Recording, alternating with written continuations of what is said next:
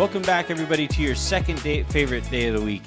I guess Fridays is the best day of the week, I think. Then Saturdays. And then I think Thursdays are better than Sundays, personally. I agree, because you're looking forward into things that are... Yeah. Look, like you and I don't have real schedules, like, because we don't have real jobs. Yeah. So I don't know, maybe it's disingenuous to be like, we hate the Monday, case of the Mondays, right? The Sunday scaries. I think it's kind of disingenuous. But I still get them. Because Jen has a normal job. That's true. That's fair. And when Jen goes in for her normal job, that means I'm in charge of Avery. Right. And so, like, I do get, like, on Sundays, I spend the whole day thinking, like, man, I have to be a dad. Right. You know. Or, yes. Avery never listened to this specific episode. School age. If your kids are school age, I guess that would matter, right? Like, for Avery, when preschool or kindergarten kind of gets then, right? Then Monday is different than Saturday. So I guess that's fair. I do not have any of that, so never mind. Actually, can we actually spend 10 minutes here? And I want it to be exactly 10 minutes talking about some sort of dating show. Some sort of dating show.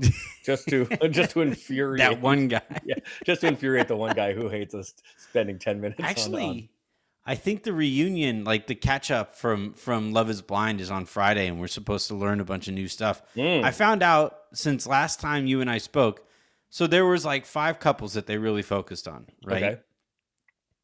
There were 5 couples that they really focused on over the course of the show. Okay. There were 7 couples that actually went through the process. Okay. Okay. So there's 2 couples that their storyline wasn't interesting enough to actually make the air. Okay. Now, I don't know. Can we get like Laker couples, like analogies for all of these couples? Like, I'm trying to think of.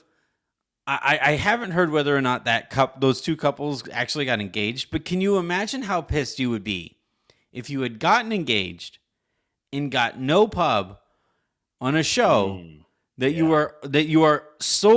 is solely responsible for you being engaged to a person that you never met? Yeah. Oh yeah. That I would be spicy off that. I wouldn't handle that. I would be spicy. I wouldn't handle that particularly well. I would be spicy. Yeah. But the other part of it is like every couple that gets engaged on and because of television, like meeting on television, it works one time out of 100. They all just crash and burn. Not they all. Almost all of them just crash and burn. So if we're going to do that and I'm not even actually on TV, that's...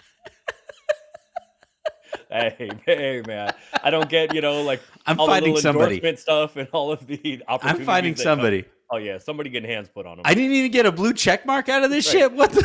Right. Y'all didn't even know I was on TV and I have to go through this bullshit engagement. I had to explain to my mom that I'm engaged to some girl I've never met. I think TV might be like more taboo than, everybody meets online now these days. Yeah. But back in the day, it was like... people used to try to like, y'all met on Tinder? Yeah. We'll say we met at Whole Foods or something, right? I think TV might be even worse. So, but you met on TV, but not actually got to be on TV. Oh man, I'm putting hands on everybody. Yeah, so somebody's getting a black eye. Whether it's me or somebody's getting a freaking black eye. Right. It might be you, it might be me, but I promise you we finna find out. Somebody's swinging. It's going to be me. All right. Let's go ahead and we have actually a couple topics that I think are going to generate some really good conversation here. Both of them, one directly relates to the Lakers. The second one relates to the Lakers, but is more of a league-wide topic. So we're going to talk about that. And then story time this week is of the time Aaron apparently yelled at Gilbert Arenas, which is a fun thing to think about. Yeah, so, it's pretty random, but yeah. So the first topic we're going to talk about, and it's something that has kind of been bouncing around in my head basically since it's really picked up after the trade deadline, but it has been like kind of bouncing around in my head since the offseason, because again, like I wasn't a fan of the offseason. And like my main concern here with the Lakers moving forward is that the people who are responsible, and I say people, I emphasize people because this is a a group project that went really, really poorly. And the people who made the series of decisions that got the Lakers in this spot right now, whether it's Rob Pelinka, whether it's the Ramby, whether it's Genie, whether it's Clutch, whether it's, Morey, LeBron, and Anthony Davis, whomever, Did you say right? Morey? Or did you? It No, no, sounded no, like you said Morey more, LeBron. yeah, it's Oh, like more more LeBron. LeBron, I yeah, was like, yeah. I don't think Daryl Morey had much to do with this, but Shadow executive. yeah, Little maybe. did we know. Yeah, maybe. So, so but yeah, like the thing that I keep thinking about is like the people who made the series of decisions that took the Lakers from where they were just 2 seasons ago, champions, to now. Incidentally, the same people made those decisions as made these That's decisions. true. That's true. That's all part of the conversation. Um, to now, I think they're going to fall out of the play-in game over the course of the season. Their schedule is just that brutal. Even though the Blazers are trying to lose, Blazers fans, lighten up, man. Jeez. Anyway, I do think on that note, I do think the Pelicans catch and pass the Lakers for ninth because of the yeah. schedule that you mentioned. hmm I do not think the Lakers are going to fall past 10th. The Blazers are actively trying to lose, and San Antonio isn't any good and is too far back. Have you watched the Lakers? In person, quite a bit, yes. Because if you were to tell me, yes. if you were to tell me that the Lakers were intentionally trying to lose, I'd believe you. Okay. Okay. I don't know what the incentive would be for that. No, Okay. there is no incentive. It's just, yeah, these guys just aren't trying right now. Yeah, that sounds right. So yeah, like in terms of accountability, and then the second topic that we're going to talk about is the league-wide parity that is present in the NBA this year, and whether that's going to continue on into next season. That's going to be what we talk about second. But the accountability here, and I'm just going to ask, like, where do you think the accountability is going to come from? Because those of you who are listening to this, I've been pretty clear on this. I think Frank is going to get fired. I think Russ is going to get traded. But those people weren't really responsible for this season. I think Frank has done a pretty poor job as a coach, and clearly Russell Westbrook had the worst season of his career. But like, they aren't foundationally responsible in the same way that the front office, LeBron, tomato are. So like, where is that account? Because LeBron's probably not going anywhere. According to Jake Fisher and according to several people that I've kind of heard from, doesn't sound like Rob is going anywhere. Clearly, the Ramby aren't going anywhere. They're being called a power couple now, which is not at all nauseating. Where are the buttons going to be pressed from here? Because they're getting it from the fans, and that's a source of accountability, but that's not quite the same. Yeah, I mean, look, those I've told you on this show, told everybody on this show and on the Tuesday spaces that it is a very collaborative effort. Mm-hmm. And I think it was fair to let's talk about Frank first. I think Frank is a good coach. I think he might even be a very, very good coach. Mm-hmm. But the writing was kind of on the wall there with the extension or lack thereof. Yeah. Um, Air quotes and extension. right. And that sort of thing doesn't happen often in the NBA, and that is so. I think that is a first place that you look and say, is Frank going to be around? I don't know, but I don't think it is. I don't think it is unfair to speculate that he may not be next year. That might be a change. I don't think I've said this before. I will say it again as clearly as possible. I don't think Frank is the problem. Mm-hmm. However, I also don't think Frank has been enough of the solution this year. And for all of those questionable decisions that fans think are questionable decisions, whether it's rotations, whether it's starting lineup, style of play, etc. Like Frank is responsible for finding whatever he can that works. Yes, the injuries have been a factor. Yes, COVID has been a factor. And frankly, I don't think because of roster construction, I don't think Frank has had enough buttons to push, Mm-hmm. things to try. but this is a results-based business, so kind of too bad. Um, so there may be some, if you want to call it accountability there. Sure. I don't think that. I think there will be accountability there. I would be shocked if Frank is back beyond this season. To the point where that's one of the easiest bets to make is will will Frank Vogel be the coach next year? I But would bet as my it house. okay.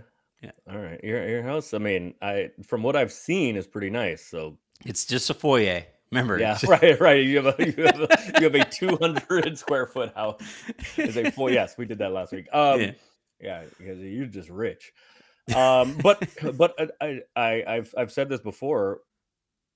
Everybody involved hears all of it, right? They know. Everybody knows what is being said about them. Everybody knows that fans are displeased, and everybody involved is displeased. This plainly isn't good enough. Yeah. And the people involved do feel that pressure, or do feel that heat. For some people, it's just something inside them that they don't want to disappoint Laker fans, and they want the Lakers to be at a certain level that the Lakers so far this year and presently are not. And some of it is for their own job security.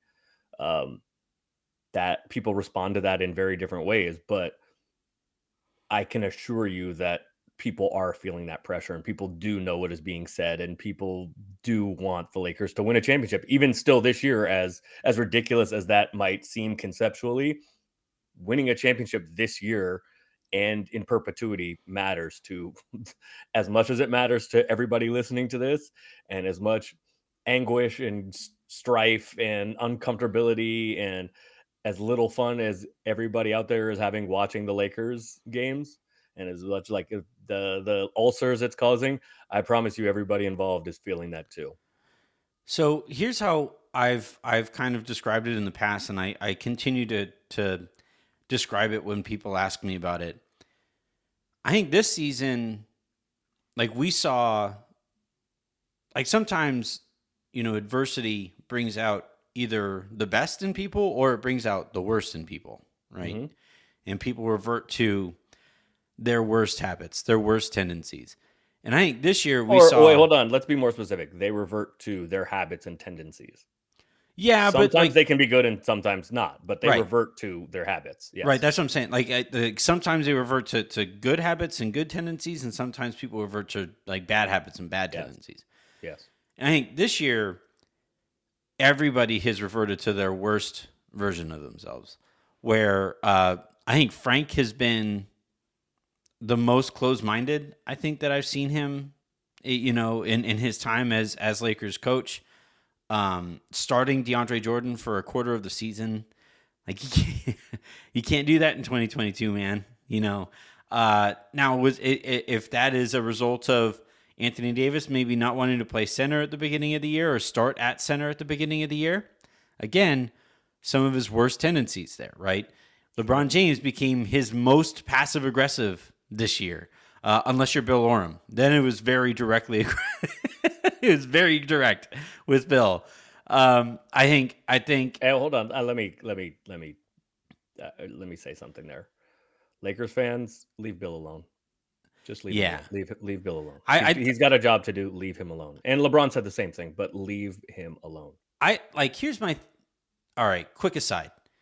Because I catch a lot of this shit too. Not to the extent Bill has been lately because of the millions of LeBron fans that have been really going after him. But I've never understood as a fan, like not just a Lakers fan, but as a fan, why a fan would demand that a fan cover their team. Like that would be a box that has to be checked. Because all I care about as a fan, whether it's of the Dodgers, whether it's of the Vikings, the Lakers, I don't care who it is. All I care about is real. Mm-hmm. all I care about is fair, real. If somebody does something that they need to be criticized over or held accountable for, I want the media to do that with that person, with that entity, with that team. If there is something that person needs to be praised for, I want the media to praise that Mm, person for that thing. fair. You just want fair. I You just want want fair and fair. I want accurate. real. Yeah. I want Yeah. fair. You Yeah. know, Yeah. and like the Harrison and I talked about it. Like sometimes I think what some people at the highest level of media get themselves, and this is not just sports. This is across journalism right now. This is access journalism is kind of a plague that is across our society, where it's no longer completely unbiased, because if somebody criticizes so and so, they might lose access to that so and so, and that affects that person's job Hmm. availability, job prospects. And you know what? That's something that we're just going to have to deal with at various levels of society here. And I think we see it oftentimes. Like we know who is connected to whom and who is not going to criticize whom, because if they criticize that person, that impacts the Rolodex that they could offer up to their employer and say, "Yeah, I'm really close with Sure. so and so here." Sure. Yeah. And I think uh, that is the only thing in journalism that I, as a fan, would ever like outright criticize, that I would ever kind of say like be kind of iffy about. But people being hard on the people that they cover, or being hard on the team that they cover, I want that, because again, it all comes back to accountability. Yeah. It's the same If there conversation. Yeah. if there is no accountability from the media that is covering the team, then how is that team going to know that they're screwing up other than I'll results? I'll tell you exactly how. You will paint your face again and lead an insurgency outside of what is now crypto. What I was was? covering that protest, Yeah. Aaron. I Why was was your not. face painted? Actually, for the people out there that do not understand, that is a joke. Yeah. That was sarcasm. That was a joke. No, no, no. Look, I actually kind of want to lean into it. If there is a You know, protest you next don't. time, No, you don't. I mean, you can go cover a protest again, but yeah. lean into Lakers No, fans I coming to look for you. That you do not want to lean into. no, no, that's for sure. But yeah, I think with the whole thing with LeBron and Bill, and then like LeBron's like quote unquote apology afterward, where he says Bill's a good guy, but I think he was lying. Like, just LeBron, Bill is a good guy. stop Lakers digging. fans, leave him alone. Yeah. But yeah, I think here with getting back to the accountability aspect of this, if there isn't, and you're saying that apparently there are people who are feeling for their, feeling the seat under them is a little warm.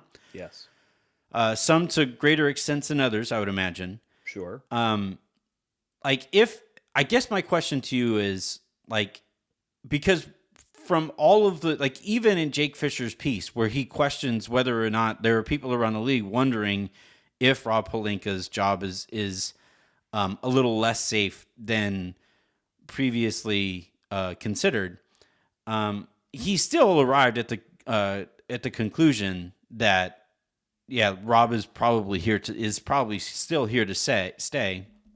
So if there isn't like outright concern for one's livelihood here, where does that, like, how would that accountability look? Would because one theory that Fisher brought up that I found kind of interesting was hiring somebody above Rob into a president of basketball operations kind of a role, who has a different background and might have different relationships with different people around the league and stuff like that. Is that one way that Rob could potentially? Did you hear that Freudian slip there? Hmm. Is that one way that Rob could be held potentially accountable this upcoming offseason? Or do you think it's still, look, we just won a championship 15, 16 months ago. Let's figure out what the hell we did to win that championship and just get back to that.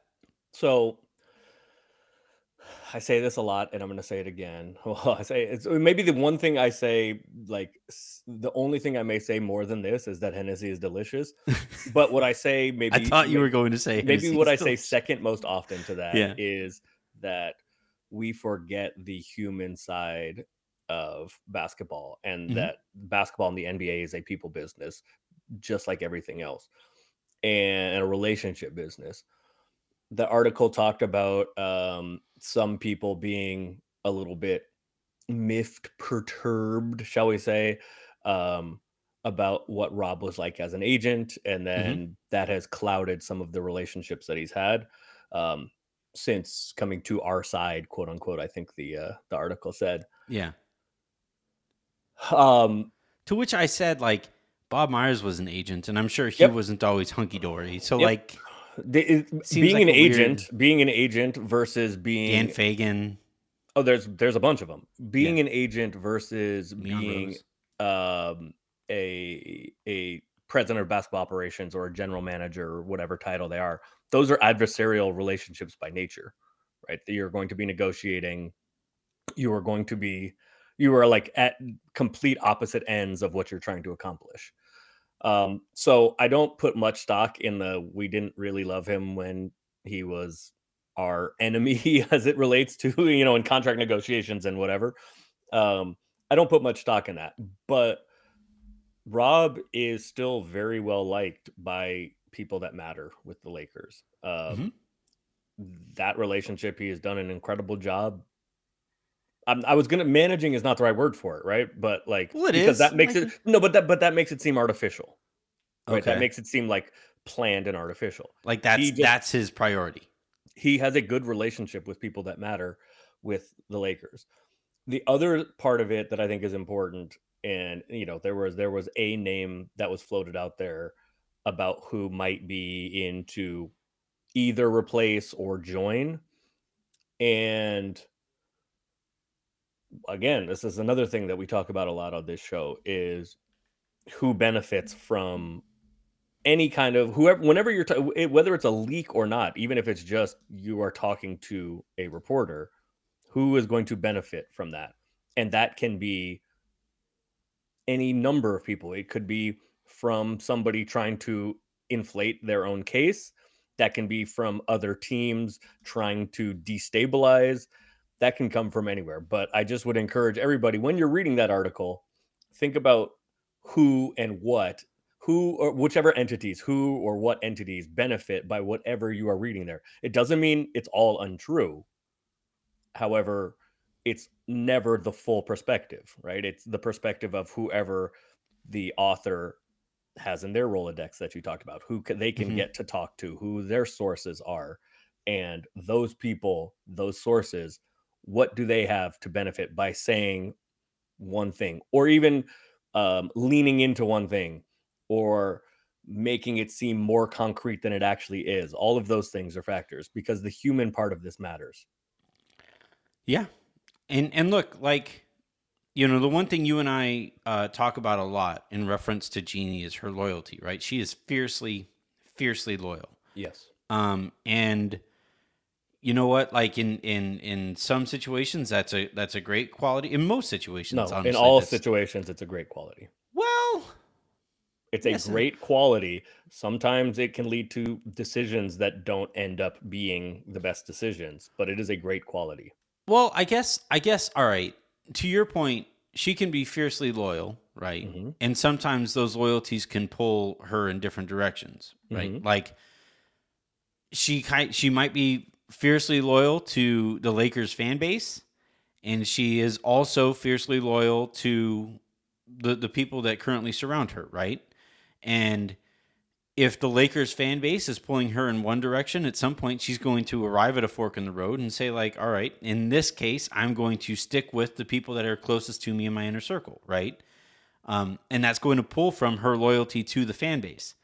Uh, in other situations, if it get and I think we're still a long, long ways away from here, cross country type distance away from here, Okay. but but if that loyalty to the Lakers fan base pulls her to a point where things have been so bad for so long, if we are further than the 15, 16 months removed from a championship, and that turns into 5, 6 years removed from a championship, or 5, 6 years from championship contention, Like then we her just loyal, saw. yeah, right. And look, like, that's the thing, is that, I'm sure she, like, on some level also is loyal to her brother, right? She's blood, you know. No. And No. You know who she's loyal to? The well, Lakers. well, no, The but that's Lakers. but that's what That I is mean, her though. number one loyalty on planet Earth. That's It's exactly my point, the Aaron, is that Lakers. like she has familial I always have trouble with that word. Familial. Familial Yep. loyalty to her brother because literally blood there, Hmm. but she also is fiercely loyal to the Lakers. And what was best in her mind for the Lakers there was to part ways with Jim and take the Lakers in this other direction. Yes. And I'm saying if we go through another stretch like we went through with Jim, that she is once again going to be presented with that, right? And this time, it's going to be all right. I got to look around at the people that I have remained loyal to over the course of these 5-6 years or so, or less time, depending on how bad things get.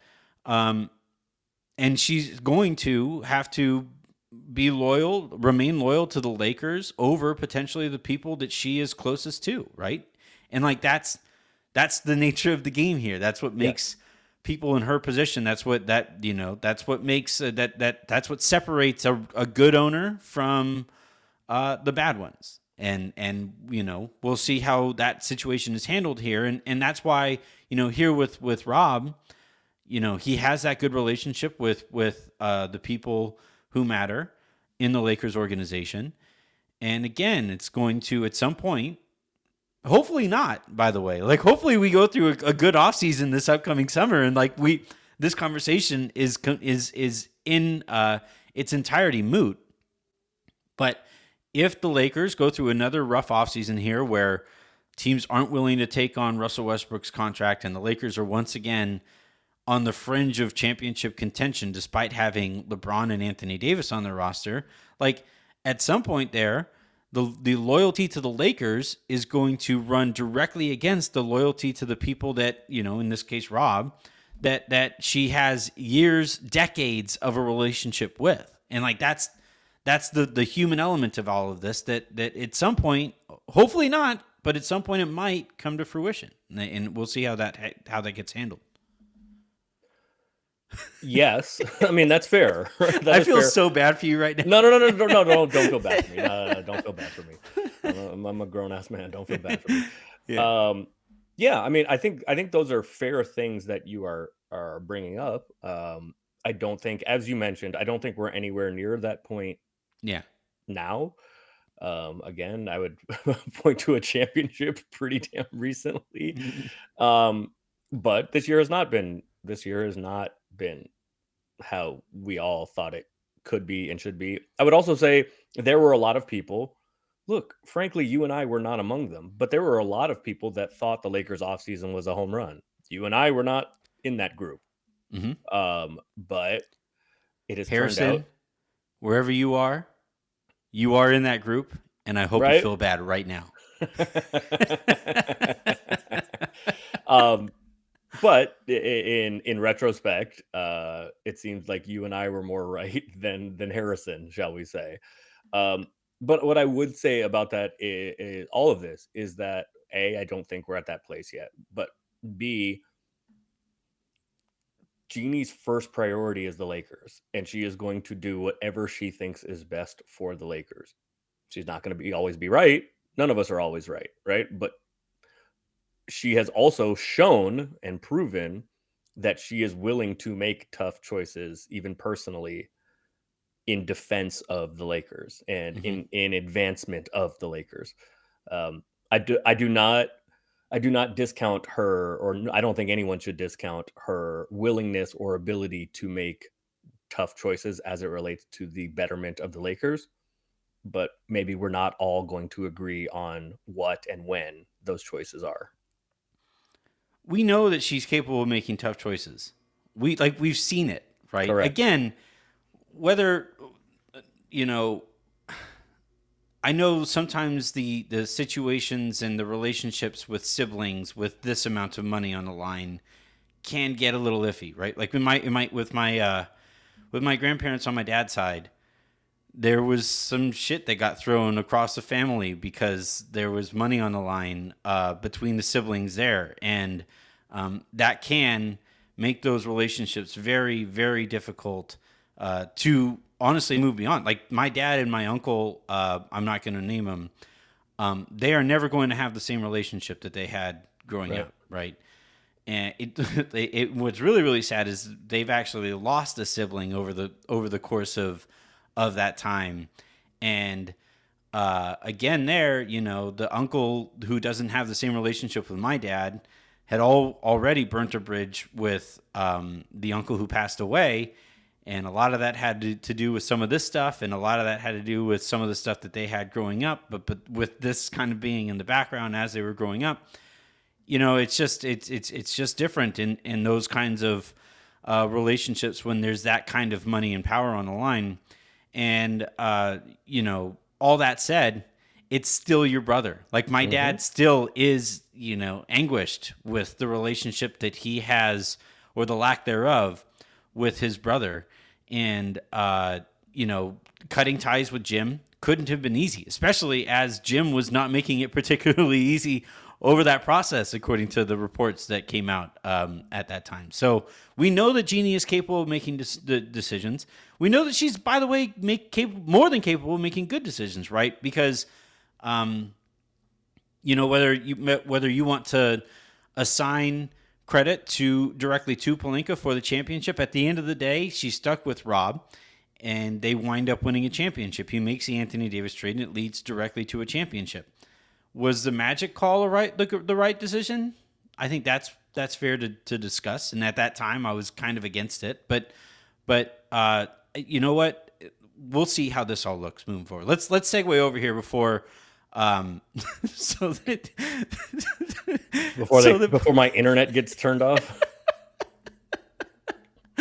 All right, let's segue over to the second topic of this discussion here. And the second kind of source of my frustration over the course of the season is, like, even as the Lakers have had just this,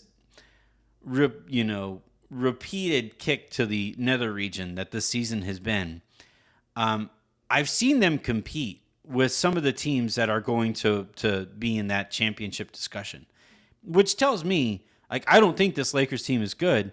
But if they have shown an ability to compete with some of those teams, not win games, clearly their record against teams above 500 is not good, but they go through stretches where they can compete. Against Dallas the other night, right? They make that run to come back from 19 down and had a lead late in the fourth quarter. And we have seen them compete with all kinds of teams over the course of the season, which tells me those teams aren't that good either.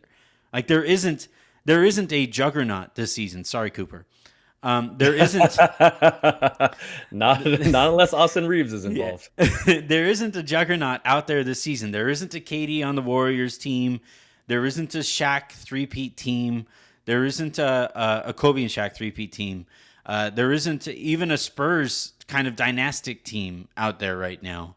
And my question is, moving beyond the frustrations that had this last offseason gone even decently, the Lakers would be in that group of championship contention. I still think, even despite the injuries, in ways that they definitely aren't now. My question is whether that's going to remain the case. If you see, Aaron, if you think you see a team or teams out there that the Lakers might not be able to close a gap on this upcoming offseason. I don't. Me neither. Let's see what Brooklyn looks like after the Kyrie vaccination, in and out of the lineup, and then once Ben Simmons is there, let's see what all that looks like. I think the league is better off that James Harden is not in Brooklyn anymore, because I think that could have actually been really something. I wonder though, not dynastic like in the ways you mentioned, those late 2000, mid to late teens Warriors, or the 2001 era Lakers, or the Bulls in the 90s. I don't know that I do know there aren't any of those type of teams around, but Milwaukee is pretty damn good still. Mm-hmm. And they just won last year. And it is a very fair argument to say that Giannis is the best player in the world. Even if he's not, he's probably the most dominant player in the world. So maybe there is not juggernaut, not dynasty, but a real title back-to-back, contender right in front of our noses. I think the Warriors are going to be really, really good going forward. The Suns are really, really good, but Chris Paul is fragile and old. I think it's eminently possible that we see a rematch of last year's finals. But and the other going forward, the other part of it that is kind of a change and has brought more parity is young guys are having a greater impact earlier. Um, like Ja Morant obviously has elevated Memphis immediately. Cleveland looks a lot better. Just kind of have been awful for years, and Mm-hmm. right now are kind of in the mix again. They look competent. The East is much better than it was. The East might be better than the West this year, and that hasn't been true in 25 years. So I think there is more parity going forward, and I think that does keep championship windows open for a little bit longer than it might be otherwise, right? Like it used to be, we'll go back to the most recent example, but like with the Warriors, everybody just quit. Houston was the only team that tried to make moves and said, let's figure this out and we're going to fight them and we'll see. Almost beat them. Um, and everybody else just said, like, we're not beating them, so let's wait. But there Mm-hmm. aren't those teams anymore. Or at least presently, there aren't in going into the near future. I mean, the Celtics, who looked like a mess, have won a million games in a row. We haven't even talked about Philly. Harden and Maxey and Embiid look like the destroyer of worlds together. I would like to remind everybody who had whom where. It's fair. Yep. One half of this discussion had the Mhm. Heat in the 5 slot, and the Sixers not ranked. Yeah. I, you know, I Yeah. No, went the other direction. to be fair, I was worried. I thought Philly on offense, I thought the fit between Harden and Embiid on offense was going to be great. Mm-hmm. I was terrified of what it's going to look like on defense because Embiid is one of the best defensive players in the world, but he can only play one way. And Harden is one of the worst defensive players in the world and is only willing to play one way. Yeah, So finding and that those two middle ways are ground, different. right? Oh, diametrically, yes. So finding a way to mesh that, they can here and there. Um, but to be fair, Philly has a rough stretch coming up, or not a rough stretch, a stretch of like good opponents coming up. Um, to be fair, they've beaten the Knicks twice and Minnesota. So like, Whoa, Minnesota's been all The right. Knicks are Minnesota's been horrific. good. Yes, yes. No, Minnesota's pretty good. Yeah, They just the smacked the Knicks suck. Warriors. The Knicks are awful, awful. Year But two Tibbs. as it relates to Minnesota, if you were gonna like design a team in a lab that was going to struggle guarding, Philly, that would be it. They foul Yeah, more than anybody in the world, and so yeah. if you have Harden and Embiid, like two guys that are going to shoot 740 free throws, Mm-hmm. like Minnesota is not like I still have some concerns. Minnesota is a team. Minnesota is good at what they do, and they're decent and they're competent for the first time ever. But they are not a great challenge for Philly's offense, and the Knicks are just horrendous. I still have questions about Philly in the playoffs because if they're going to rely on free throws Also, the way yep. that the way that they are, like that doesn't hold up in playoff play. And they both, Embiid less so, but they both have a reputation of having some rough playoffs. Oh, Harden for and sure. Embiid, Harden yeah, especially. Harden Yeah, especially. yeah. But I do think to answer your question, I do think with a good offseason, the Lakers next year could be right back in the title chase. Which is what your question is actually about. You know what I hadn't thought about until I saw Jake write about it was, and by the way, so busy day for me today. So we have this that's going to be up obviously by the time you guys are listening to it. If you guys are listening to this, as I it's was like I was up in the air looking to make a pass, and yeah. You could have just so came down and traveled with that one. Don't I throw it thought to the other about it. team. I thought about it. I think I did. I essentially did. I think I did travel there. You don't want the Yeah. live ball turnovers. Yeah. Those good layups and dunks. Just come down with it and I hand it came out down. bounds. I'm holding my hamstring right now. Let Like, us set up the defense. man, did you see that? That might have popped. Coach, take me out for like 5 minutes. I'll be right back. So anyway, today on the docket, so we have this. We have at I think 5:30 my time, 3:30 back on the West Coast, Harrison and I are going to be talking to Jake Fisher on his halftime show I saw that. thing. So check out that when it goes live. And then tonight, because it's a nationally televised game, Pressure Cooker, and then Lowdown afterward. So Wow, you got a lot going. I actually had to work today. This sucks. Yeah. You know? Shout out to whoever said you don't work. Yeah. Yeah. That I may guy. join you depending on if I don't go to the game. I may go to the game tonight, but if I don't, I will, because it's a Clippers quote There we go. unquote home game. Then I'll come say what's up. So anyway, like getting back to the topic, I think it's the Lakers' championship contention here is entirely predicated on can they move Russ, and how serious a contender they are is if they get anything back for him in return. You know, any type of role player in return.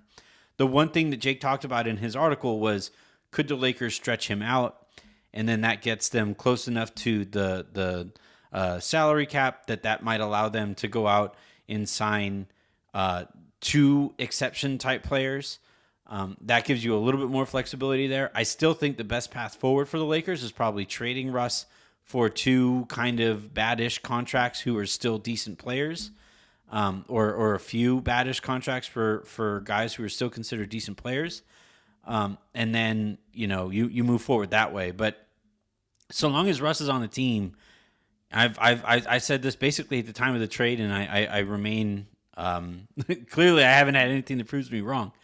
But so long as Russ is making $40+ million on your cap, you aren't a championship contender. Like you're just flat out not. And that goes up next year. That goes from 44 to 47 next year.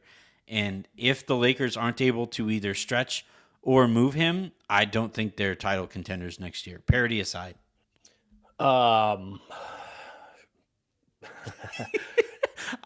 Dude, I gotta buy you a drink after this fucking.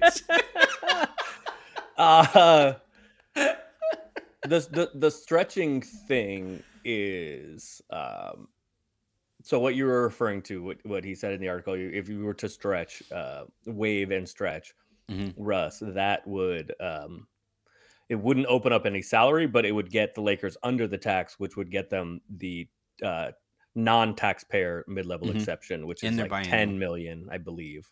And the taxpayer MLE is like $6 million. And I think it's the biannual exception that the Lakers would also have. The issue with that, though, is then you have a bunch of dead money going forward. Like we've seen with Luol Deng, who will finally be coming off the books this coming off season. Luol, Bobby Bonilla Day. Bonilla, yeah, Luol Deng Day, like Bobby Bonilla Day. The other issue, though, is that you won't have any bird rights or anything. So then you're just giving up a salary slot. And if Russ is traded for another person making whatever he makes, or you break it up into multiples, you at least have control of those salaries. And to me, that seems like a better option. Because I don't think the difference between the taxpayer mid-level and the non-taxpayer mid-level is going to make a difference in who you can sign that much. I don't think it will matter, right? It's like a $3.5 or $4 million difference. That matters. But when you're talking about, your 6th, 7th, 8th man in your rotation, I don't think the difference in that $4 million is worth losing that salary slot, I guess is how I would put it. Yeah, I think again, like I would prefer that the Lakers see what they can get for Russ and a first. I would try to hold on to Talon in that equation. And then you can maybe attach a first to Talon and bring on somebody who is more ready-made. Or you go into another offseason where you hope and pray that he becomes a player that the Lakers... Or look, even if... Like, my problem with Talon this year hasn't necessarily been... Like, I have a bigger problem with the way that the Lakers have managed Talon than Talon himself. Managed or, like, deployed him? Like, yeah, that, like, they're semantics at that point. So, like, in terms of the player that they were hoping he would become was this 3-and-D wing, but he has always been a ball-dominant kind of slasher. and the Yes, that defense is is his number is one is skill. kind of coming along. And uh, so if the Lakers deploy him in a way that more closely matches his actual playing style, then I think we're looking at a very different player. The issue with the Russ trade, like not only did you lose, I think Kuzma is somebody that we miss more than I think we thought we would. But even there, like he wasn't ever going to push for a trade, but he was certainly like ready to be moved into a larger role elsewhere. I think with trading for Russ, you lose Kuz, you lose KCP. That eventually means that they had to choose between Caruso and THT, and they made the wrong choice, obviously, as we said at the time. And then on top of that, Russ next to THT means that you're turning THT into a lesser version of himself, which doesn't help anybody either, right? So I think if the Lakers can acquire a player who slots THT into a more natural role, then that's as good, I think, as trading THT for more immediate help. Yeah, I think that's a fair thing. I mean, yeah, right. That's like sometimes your best acquisition, right, at the deadline in any sport is like somebody coming back from Mm-hmm. injury, or you get a player that is put into a better role, or just a has more of an opportunity, and that so I think it is. I mean, that kind of has to happen, right? The internal improvement, whether that's just because THT just gets a lot better, or it's because he's allowed to blossom in a more natural role for him. I think it was Mm-hmm. always kind of, I don't even know what the like cliche or phrase is, but like yelling into the wind or barking up the wrong tree or something like that. Like expecting Talon to be, you know, the most idealized best version of himself, when the thing he does best is duplicative of LeBron and Russ, right? Like Mm-hmm. And lineups with especially the Russ. three of them just don't make any sense, because Yeah. what THT is not going to get a chance to do the thing that he does best. So what does he do when he doesn't have the ball? Well, he's not a good enough shooter to provide any spacing. What is Mm-hmm. he going to just kind of just stand there in the corner, right? That doesn't work. So Especially in this offense. that doesn't work in any offense. No, it's not going to work in any offense, because THT needs the ball. Mm-hmm. So does Russ. LeBron less so, but LeBron is best with the ball. So Yeah. all of that, like it is minimized the best parts of THT's game when he's played in those lineups. So I think you make a good point that if he is deployed differently, even going forward this year, but certainly into next year, whatever the circumstances are that allow that or cause that, I think you may see a very different player.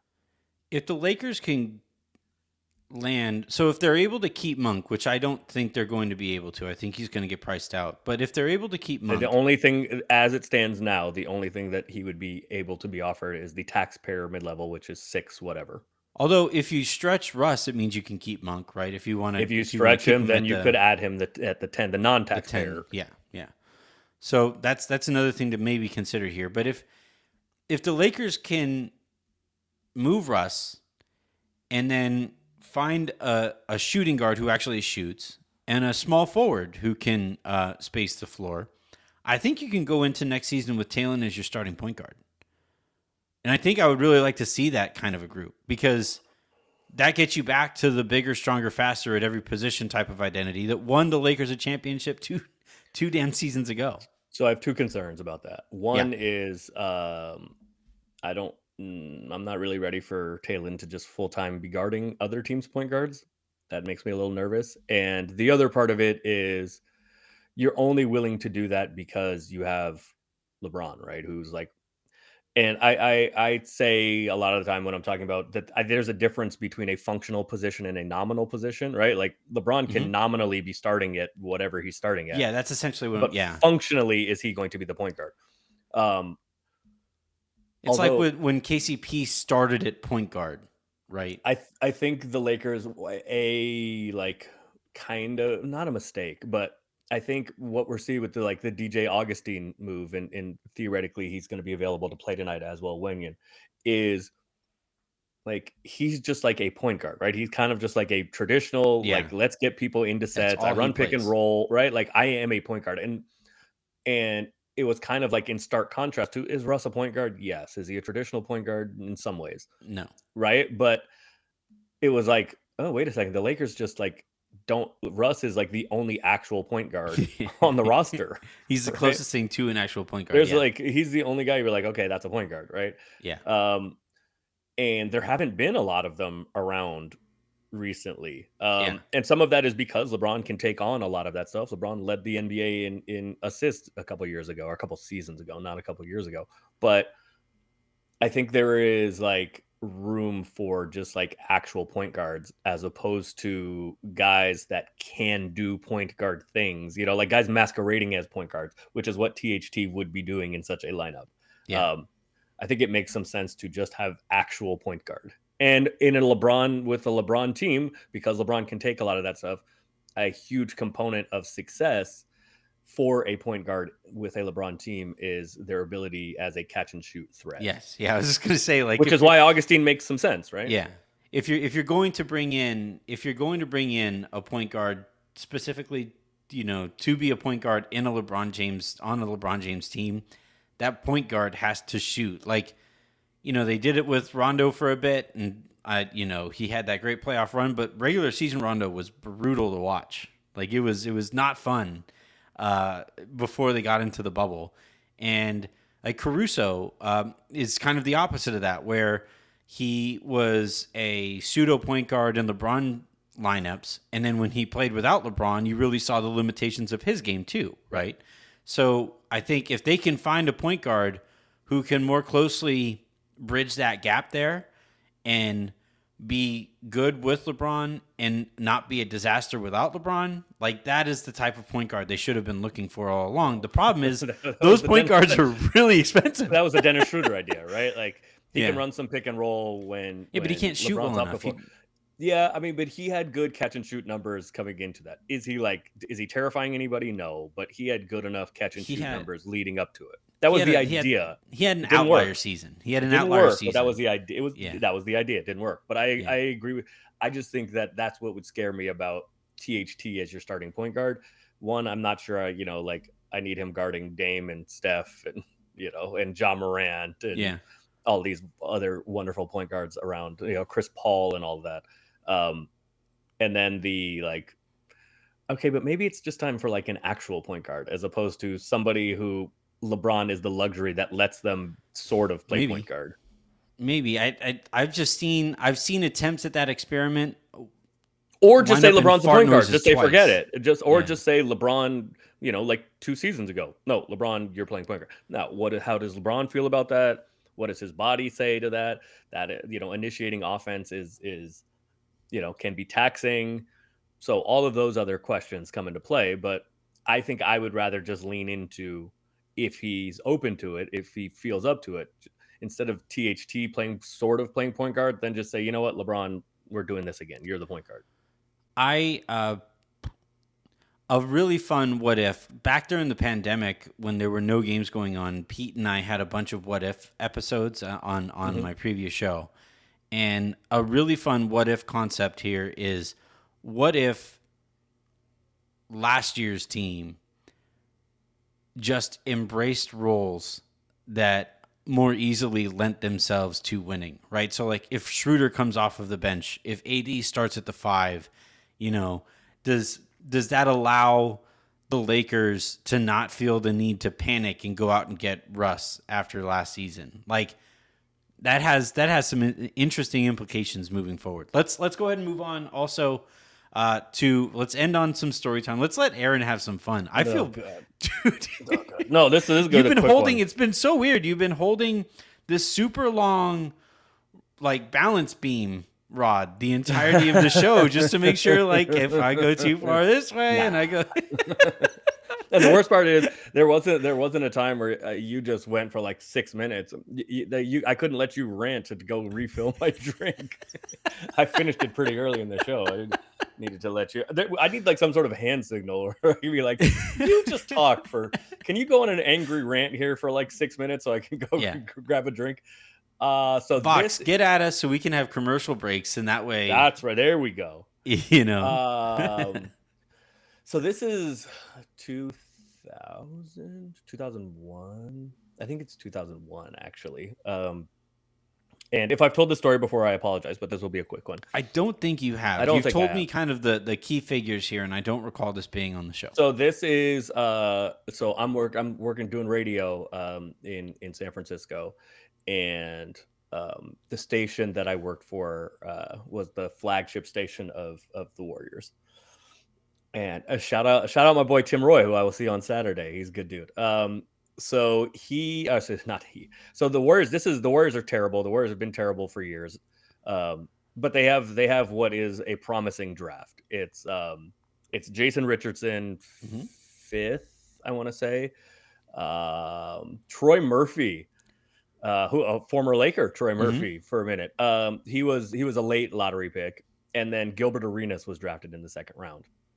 So the show that I was producing, we would do shows. One maybe it was on Wednesdays or something. When there were Warriors games, we would do a show from Oracle Arena. I think it was still the Coliseum at that point. But anyway, from where the Warriors used to play in Oakland, we would do the show from the court, at like 3:00 in the afternoon, and then it would lead up to the Warriors pregame show. So we're out there on the court one Wednesday afternoon, and it's pregame stuff in the NBA, guys coming out to get their work in. And at one point, they also like everybody that's going to do something on the court usually has an opportunity to like practice whatever they're going to do, whether that, and you'll see that if you come early enough for Lakers game, you'll see, the Laker girls going through their routine. You'll see the Red anthem Panda singer doing their whole thing. And the Lakers don't have this, but a lot of teams do. They'll have like the guys that go and dunk in between quarters. I want to say it was called like the hoop troop or something for the Warriors. So they set up, off the little trampoline, and they have their ridiculous outfits, and they're going and throwing the ball to each other off the backboard and jumping off the trampoline, kind of paying attention to it, but not really. All of a sudden, Gilbert Arenas, Hibachi, comes out. Rookie comes out. A second round pick, rookie comes out. This is early in the year. And he starts like just messing around, shooting around a little bit, and then decides he's going to go run down and try to dunk off a trampoline. He goes like, I see him do it once, and then he comes back and he looks like he's about to do it again. And I take my headset off in the middle of a segment. Yeah.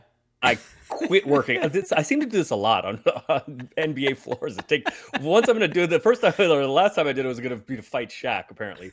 But so I take my headset off and I go over to Gil, and he's like, wiping the back of his shoes off, like wiping the dust off his shoes with his hands, like getting ready to launch. I go, yeah, Gil, what the fuck are you doing? And I kind of know him. I don't really know him. I'm around. We've had him on the show a couple times because he was, the draft pick, and I've met him at games, but I don't work for the team. I don't work for the Warriors. I did later for a second, but I don't work for the Warriors at this point. I go, it was after this, after you saved Gilbert Arenas' life, Gil, they're like, go get that guy. What are you doing? And he's like, what, man? And how you see Gil, like how you see him during his podcast, which is hilarious, or when you see him going on the rants on Instagram or Twitter, and all the stuff that you see of him, that is authentic Gil. Like, he is not putting on a character. He is that dude. And he is always, as long as I've known him, he has always been that dude. So it like didn't occur to him, right, that he shouldn't be doing it. Like, Gil, what the fuck are you doing? And he goes, what do you mean, man? I go, he goes, I'm just getting some dunks in. I go, fine. You're on this second round picks. Why are you're going to go off the trampoline? And he goes, yeah, man, it's fun. And this is like 4 games into his NBA career or something. You're on a second round pick contract. Right. You are on a second one, which actually is the reason there's the Gilbert Arenas provision now. Yeah. Because the Warriors couldn't sign him. He became a restricted free agent. The Warriors couldn't sign him. And so he goes, what do you mean? And I go, what the fuck is wrong with you? Because I want him to understand that like this is not a normal thing.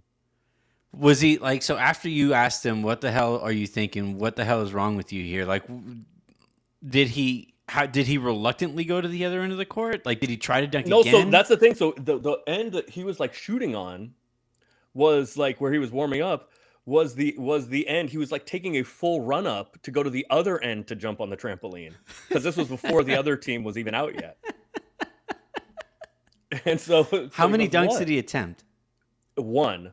Okay. Because I said, Right. get your ass back in the, like, pretend that none of this happened, take your ass back to the locker room, and Yeah. then come out and go through your normal routine like none of this ever happened. He's What the fuck are probably you doing? he's probably lucky nobody like from the executive That was my team point. I was saw trying to him. get him back out of there before anybody saw.